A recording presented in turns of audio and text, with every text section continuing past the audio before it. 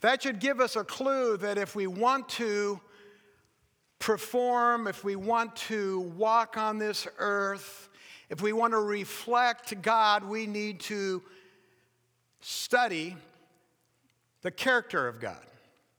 We need to try our best to imitate God. Now we know that Jesus represents God. Jesus was a full representation of God. So we look at Jesus and his life. We look at the patriarchs and we say, what is it we can discover about who we are, who our DNA is? And I've noticed from the very beginning, God is good, God is full of grace, God is full of mercy, but God is a giver. Now we all know John 3:16 is probably the most familiar verse in the Bible. For God so loved the world that he did what? He gave, but he started giving at the very beginning. As he created Adam out of dust, he gave him life by blowing the spirit of life into him.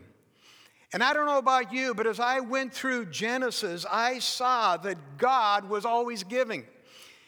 He saw that it wasn't good for Adam to be alone. So what did he do? He created a helpmate. He created Eve. He gave Adam companionship. When Adam messed up, God gave forgiveness, gave covering, gave grace, gave mercy. And I think, man, Jerry, if I'm created in the image of God, then I need to work on this area of giving as well. Now, I told you 3 weeks ago what this church needs most out of everything else from you this year is your prayer. We need your prayer. But I also mentioned that it's important for us to talk about giving of our resources because Jesus said, if you really want to know where your treasure is, or if you really want to know where your heart is what Jesus said, you need to look at where your treasure is. Now we can say, oh, this is my priority, this is where my heart is. But Jesus said, really, the litmus test is, well, where is your treasure? And so I want to talk today about giving in the book of Genesis, but how important it is for you and I to enter in to the spiritual, financial principles of God's word that we might live abundant lives this coming year. It's really not about money, it's about spiritual maturity. It's about trust. It's about surrender. A lot of people don't understand that. They think it's all about money. No, it's not about money. It's about where are we in our relationship with God? Are we trusting him? Are we obeying him? Are we emulating his very nature of being a giver? We're going to read in a moment the first recorded sacrifice, Cain and Abel, their offerings to the Lord.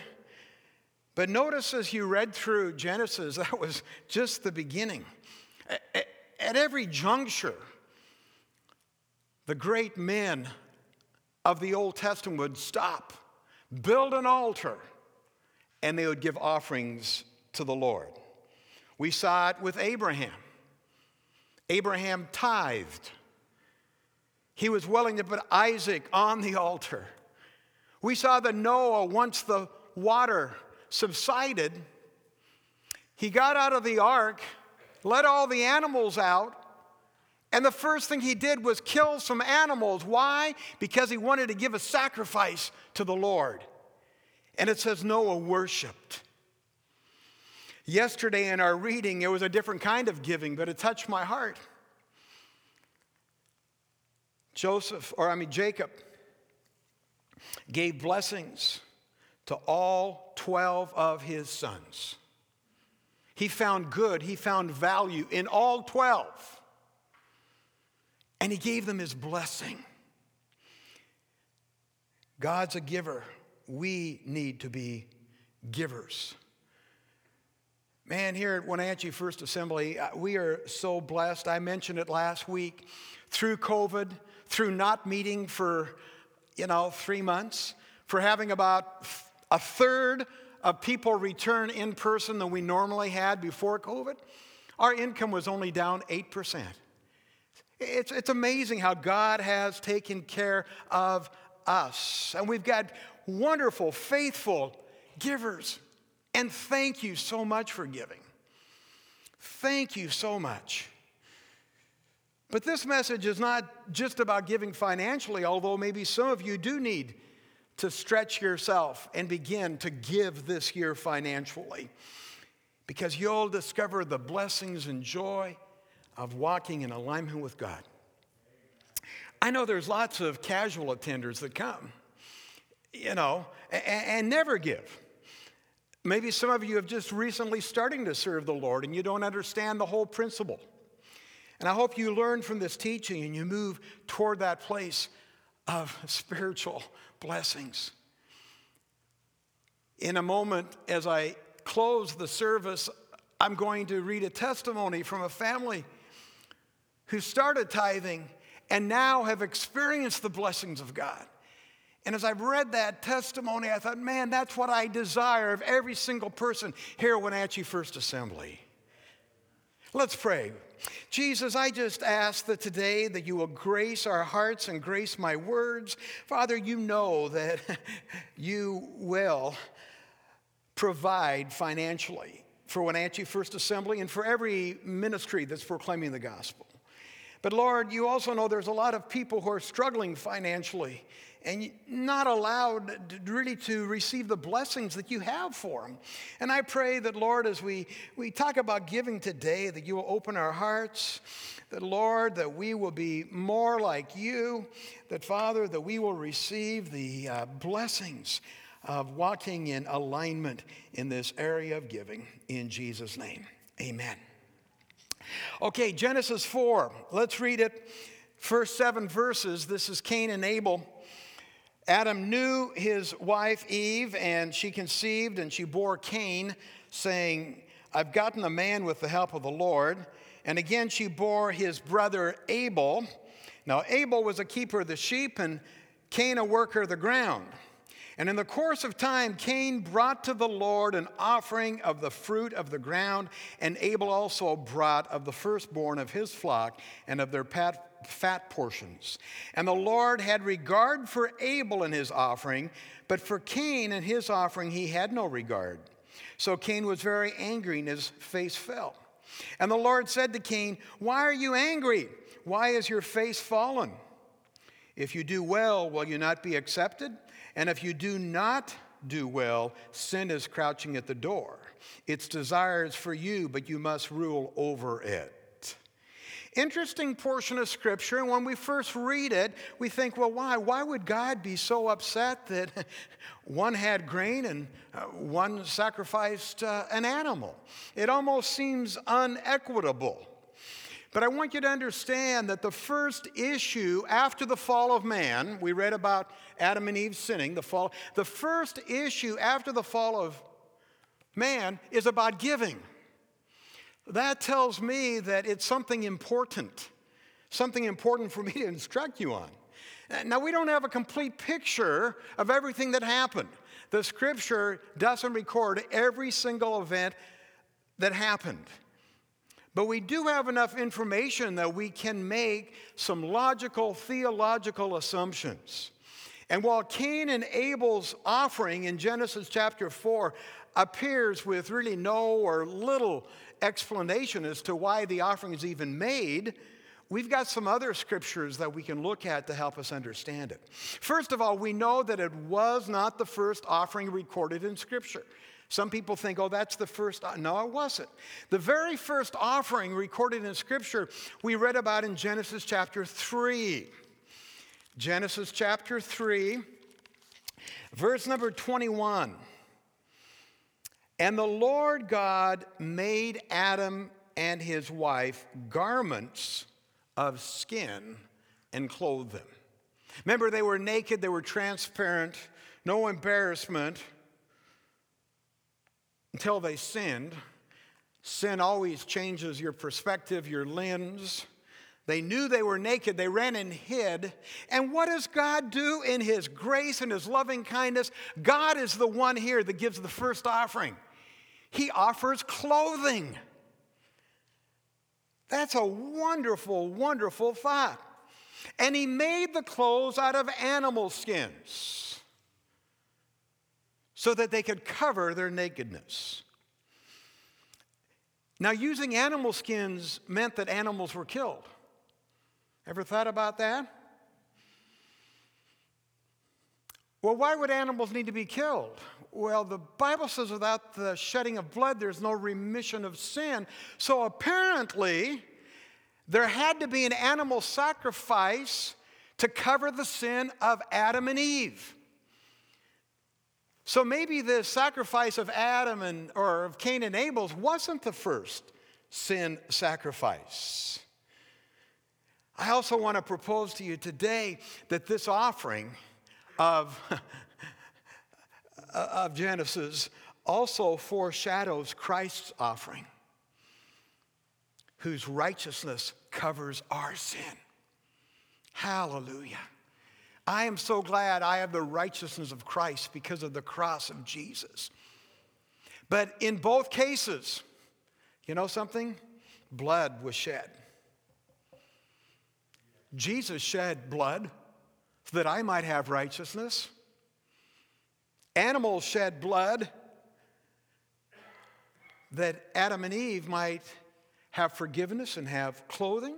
Because as I said, it's found in Hebrews 9. Check it out, but check on it. Hebrews 9, it says, without the shedding of blood, there's no forgiveness of sin.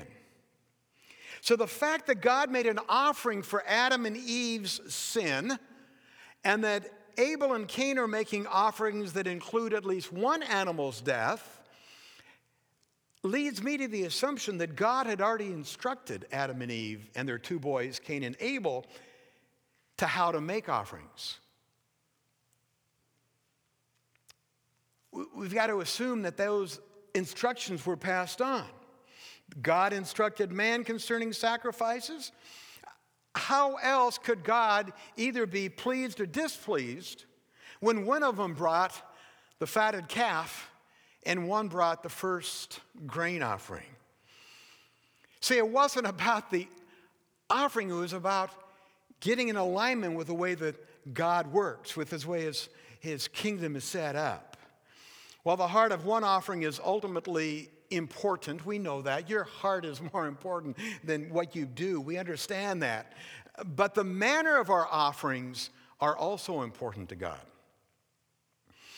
So it's possible and even likely that this was not the first human offering ever made. It's the first one recorded. But I believe in our Genesis teaching, both Cain and Abel offered more than one thing. So God was not displeased with the manner of Cain's offering. He was displeased with his lack of faith, with his heart. And I say that because listen to Hebrews chapter 11. By faith, Abel offered to God a better sacrifice than Cain. So the writer of Hebrews, we don't know who it is. We assume it's probably Paul. But he is writing and he says, hey, looking back at Genesis, by faith, Abel offered to God a better sacrifice through which he obtained the testimony that he was righteous. God's testifying about his gifts, and through faith, though he is dead, he still speaks. And without faith, it is impossible to please him. For he who comes to God must believe he is, and that he's a rewarder of those who diligently seek him. I believe God had instructed Adam and Eve and Cain and Abel on what to give. And I think Cain wanted to do things his own way. He thought, well, this makes more sense to me, so I'll just offer this instead. Maybe he didn't want to go to all the work of the animal sacrifice. I don't know. But I think that Cain had this independent spirit, this selfishness. And all sin is rooted in selfishness. That's why in the English language, I is in the center of sin. S-I-N. Doesn't work in every language, but it works in my language, and I remember that all the time. Jerry, sin is always selfish. And of course, we know there was discord among the brothers. There was separation from God. The story goes south from here. But I want to stop and look at a couple things that applies to us. Number one, your spirit needs you to give, to tithe and to give. Your spirit needs it. Your spirit. I'm not talking about your soul, where your emotions are and your logic is and your feeling is. Not talking about your body, because we'd rather spend the money on ourselves than give it away. Your spirit, which was given to you by God when He blew life into you. Your spirit needs you to give and to tithe. That's how He's designed us. Just like we're designed to be in relationship. That's why this COVID has been so hard. Not just on us, but on our nation, on our world. He's designed us to live in community, in relationship.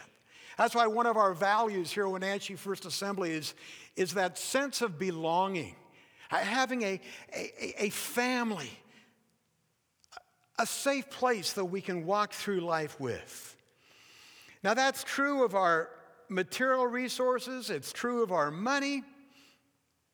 As I said before, Abraham gave his tithe to Melchizedek. Now you got to remember, this is thousands of years before the law. Nobody had said anything about that it was a requirement, but Abraham did it because his spirit needed it. And we know a tithe is 10%. That's what tithe means. You can give, but if you want a tithe is 10% of your income. And according to Scripture, we know that really all of our money belongs to God. We are just managers. We are just stewards. Everything has been entrusted to us by God. And I tell you, I thank God that He allows me to keep 90% of all of it for myself. I don't keep quite 90%. I probably keep a little less because I've learned after I tithe, if I begin to give to missions and to the benevolence fund and to other ministries, man, it just keeps on coming back. Give and it shall be given unto you. I don't give to get. I'm just telling you what the result is. I give because I love God. I want to be blessed spiritually. Leviticus chapter 27. We haven't read that. In fact, our Bible reading plan, if you notice, does not include Leviticus. But it does say in Leviticus, a tithe of everything from the land, whether grain from the soil or fruit from the trees, belongs to God. It is holy to God. I was down in Oklahoma City. It's actually Del City, Oklahoma, which is a suburb of Oklahoma City.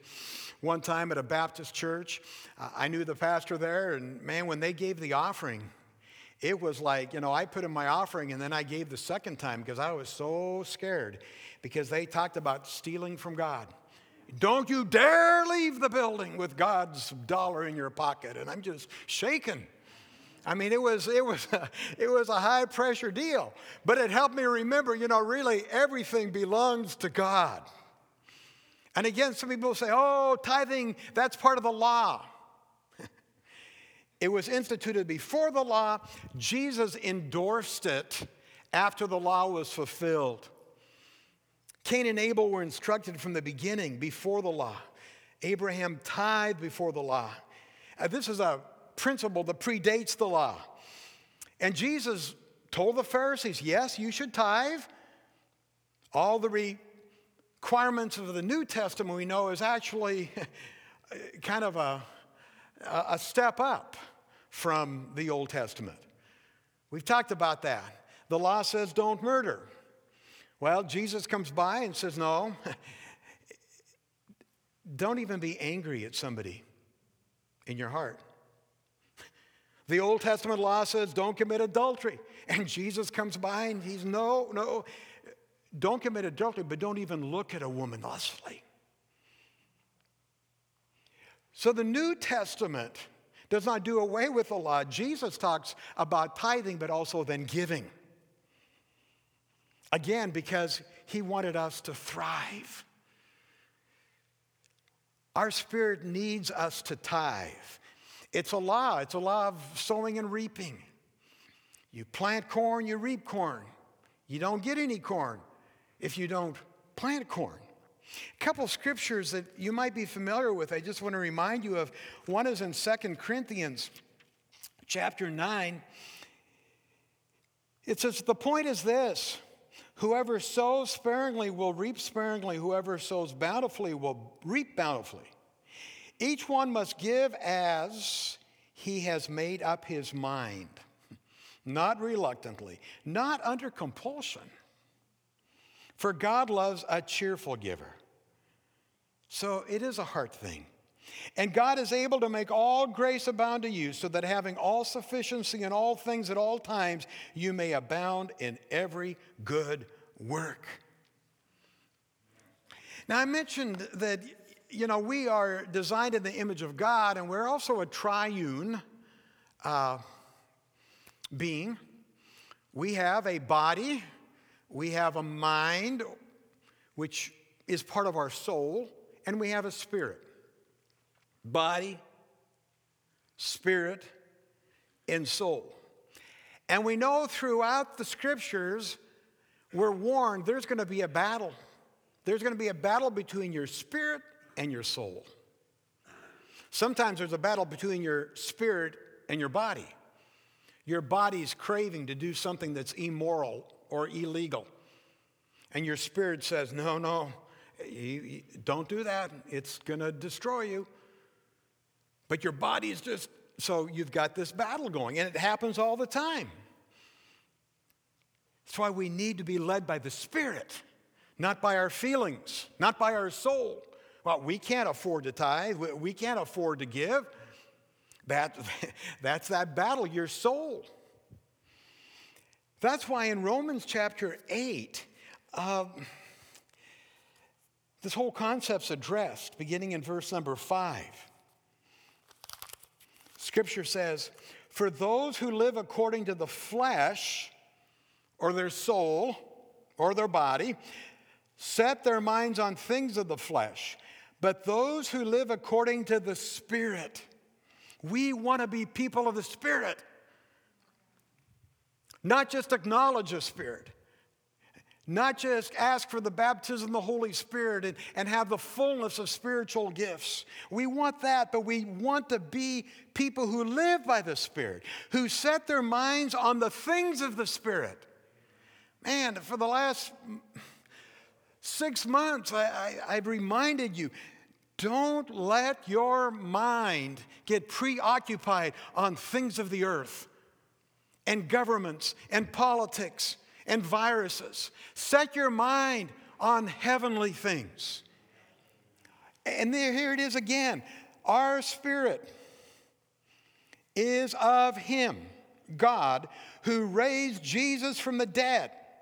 He who raised Jesus from the dead will also give life to your mortal bodies through His Spirit who dwells in you. That's why you need to feed your spirit. That's why we're encouraging you, not just encouraging you, we're exhorting you as your pastors. Man, read through the Bible with us because it'll strengthen your spirit. It will strengthen your spirit. It is so important. I remember being down at the Quileute Indian Reservation years ago as a kid. Brother Kalapa was preaching, if I remember right. It might have been Aldi Kenny, and they were talking about, man, there's a black dog and a white dog inside each of us, and they're always fighting. And he stopped and he said, you know what dog's going to win? It's the strongest dog, and the strongest dog is the one you're feeding. Are you feeding the white dog or are you feeding the black dog? And what he was saying there is, are you feeding your spirit? The promises of God, the hope of God? The things of God, are you feeding your soul the fear? Oh no, we're doomed now because this happened or that happened, or man, don't feed your soul all that negativity from the world. Feed your spirit the Word of God. Let the Holy Spirit minister. Let Him build you up. That's the way, friends, we're going to walk in victory. We need to feed our spirit. Who are you surrendering to? Now, I hope most of you have surrendered your spirit to Jesus for salvation. But man, I want to see you grow in the Lord. Our vision here at Wenatchee First Assembly is to inspire lifelong relationships with Jesus. To grow in the Lord, to mature in the Lord, to begin walking in the Spirit instead of the soul, to become more like Jesus, to be gracious, to be kind, to be givers. Your spirit needs you to give. Galatians chapter 5, if you're taking notes, write it down. For the sinful nature desires what is contrary to the Spirit. And the Spirit, what is contrary to the sinful nature. They're in conflict with each other so that you don't know what you want to do. Your spirit needs you to tithe. We need you to tithe.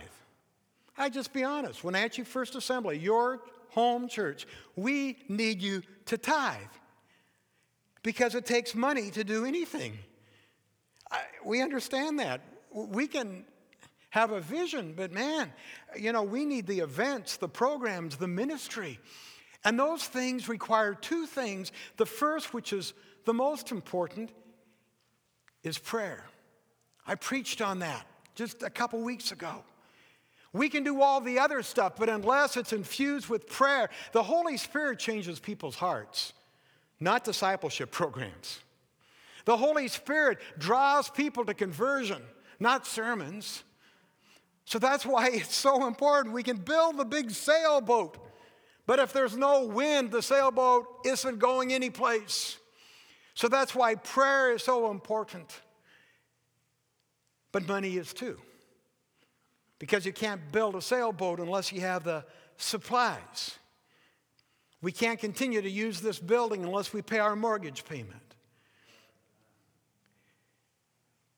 We need the money for the salaries for the people who are ministering.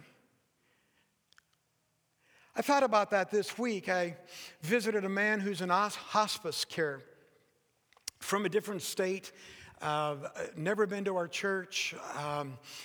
Just kind of an odd thing, the connection, but I had an invitation into their home to minister to him. And it was interesting. On the way there, I was just praying, Lord, give me wisdom and courage and favor and, But and I mean this very sincerely, what I was praying on the way back home, I was praying, Lord, thank you for the good people in Wenatchee First Assembly who give to pay my salary so that I can do things like I just did. And I meant that. Our ability to live stream. We have 2.5, maybe about 2.5 times the number of people watch on live stream than you see in the building. How's that possible? Because we've got the equipment, because we had the money. And that's just what I'm saying. Over 50 ministries we support. $4,000 a month we send out of this building, out of our ministry. We support other people because of your faithfulness. We couldn't do that. We helped one of our senior couples recently. We helped a widow this week. We helped single moms. We do it because we're able to, because the resources are there. The Old Testament book of Haggai says, is it a time for you yourselves to be living in paneled houses while this house remains a ruin? Give careful thoughts to your ways. You planted much, but harvested little. You eat, but never have enough. You drink, you never have your fill. You put on clothes, they're never warm enough. And I thought, man, things haven't changed in the last 3,000 years. That's the way we never seem to be happy. Humans are seldom content. You know, we're always wanting more, fancier, newer. And the Lord says this, give careful thought to your ways. I just encourage, particularly the younger people, because it's a proven fact. I don't know that it's statistically true of Wenatchee First Assembly because I haven't studied the numbers or had anybody look at it. But statistically, they say, the Barna Research Group says 80% of money given to congregations are from people who are 55 years old and older. 80% of income from people 55 and over. And here we are in a season of time. We buried 4 or 5 of the pillars of our church. And we have a couple others on hospice. And we rejoice and we walk through that with them. But I think, who's gonna step into their shoes and pray the way they prayed and gave the way they gave? Third thing, and I'll close with this. God requires you to at least tithe. Your spirit requires it. The church needs it. But God requires it. Tithing is a lordship issue. I've always said that. You know, you can be saved. You can ask Christ into your heart to forgive your sin and trust Him as a Savior. But when you make Jesus your Lord, you're taking your hands off the steering wheel. You're not making decisions anymore. You're saying, God, you run my life. Jesus, you tell me what I should do. And if you say, keep away from those kind of people, I'll keep away from them. And if you say not to do this, I won't do it. And if you say to do this, I will do it. So in this area of discipleship, as your pastor, I want to say, man, I want lifelong disciples of Christ, to allow Him full control of your life. Which means I'm encouraging you to trust Him with your finances. Just as Abraham did, not just with his finances, but with Isaac. Just as Noah did, just as Joseph did. All these wonderful Old Testament patriarchs that we've read about this week in our Bible reading. And I know this kind of message is hard sometimes to hear because we all would rather be humming Frank Sinatra's song, I did it my way. Yeah. My way. My way. Don't care about anybody else. It's all about me. That's just our natural propensity. Again, tithing, giving has to do with spiritual ministry. Jesus said, Matthew chapter 6, where your treasure is, there your heart will be. If you really want to know where your heart is, Pastor Bob Adams always said, check your checkbook, little buddy. You know, look at your checkbook. Is there more money going out to missions and ministry or more money going out to movies and fine dining? Is it missionaries you're supporting or is it a better boat? Because our checkbook does tell us where our heart is. Luke chapter 16, begin with verse number 10. One who is faithful in a very little is also faithful in much. One who is dishonest in very little is also dishonest in much. If then you have not been faithful in the unrighteous wealth, who will entrust you with true riches? And if you've not been faithful in not been faithful in that which is another's, remember, it all belongs to God. If we've not been faithful in that which is another's, who will give you that which is your own? No servant can serve two masters. He'll either hate the one and love the other, or he'll be devoted to the one and despise the other. You cannot serve God and money. Tithing, giving is important, not just for the effectiveness of ministry. I'm telling you, friends, from my heart, it's important for your spiritual growth, your spiritual maturity, and the ability of God to bless you. We have a family in our church who gave me permission to share a brief testimony with you. They've been here for years and years, and they've given occasionally. They had nothing against giving, but they didn't give consistently. They didn't tithe. As interesting, at the beginning of COVID, I thought, things get pretty rough. I wonder what's going to happen. I wonder if we're going to keep our jobs. I wonder if God's going to provide. And they knew enough about tithing. They thought, we better make sure we're in alignment with the financial principles of the Word. Because we don't want to go into this COVID thing. Now, it's not interesting because a lot of people probably thought, oh, man, I don't know if I'm going to have a job next month. I better not give. A lot of people probably cut back on giving. This couple decided, no, this is a step of faith, but we're going to begin to do what God has asked us to do because we need His help in the uncertain days ahead. So God began speaking about that faithfulness, and they increased their giving.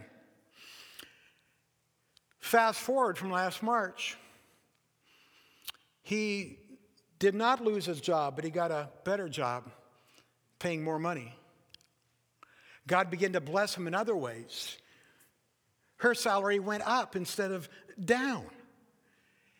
And she wrote, the blessings of doing what God called us to do are being manifested daily, to the point that our children and our family have noticed, and we've been able to speak into their lives about the blessing and goodness of God. Now they have more of a witness to family and friends because they have more blessings because they said yes to giving. Praise the Lord for testimonies like that. And I believe that if all of us will simply grasp the importance, as we've read in Genesis, of giving, we will all be more blessed this coming year, and others will see those blessings and will be drawn in to the family of God. Let's pray together. Jesus, I just want to thank you for the way you blessed our brother and sister who shared their testimony. But I also want to just thank you for the many people, Lord, who have been so faithful to giving over the years. Lord, I know there are multiple testimonies right here in this room today of people who could testify to the goodness of God, where they didn't have anything to give, but they gave and it was multiplied and they had abundance. But God, I pray for those, Lord, today who haven't discovered that. Lord, I don't condemn them. I don't judge them. And I pray you'll protect their heart, that Satan won't come in and beat them up. But I do pray that the Holy Spirit will deal in their heart to guide them, that they might experience the blessings of God in tithing and giving. Thank you for this past month as we've read through Genesis, as we've read about Adam and Eve and about your goodness, about Abraham, about Noah, Jacob, Joseph. Wonderful stories, Lord. But Father, those were ordinary people like we're ordinary people, but they trusted in you. And I pray that we will do things your way, that we will trust you, and each of us will experience spiritual blessings and maturity in the months ahead. In Jesus' name, amen. Amen. Let's stand together, shall we?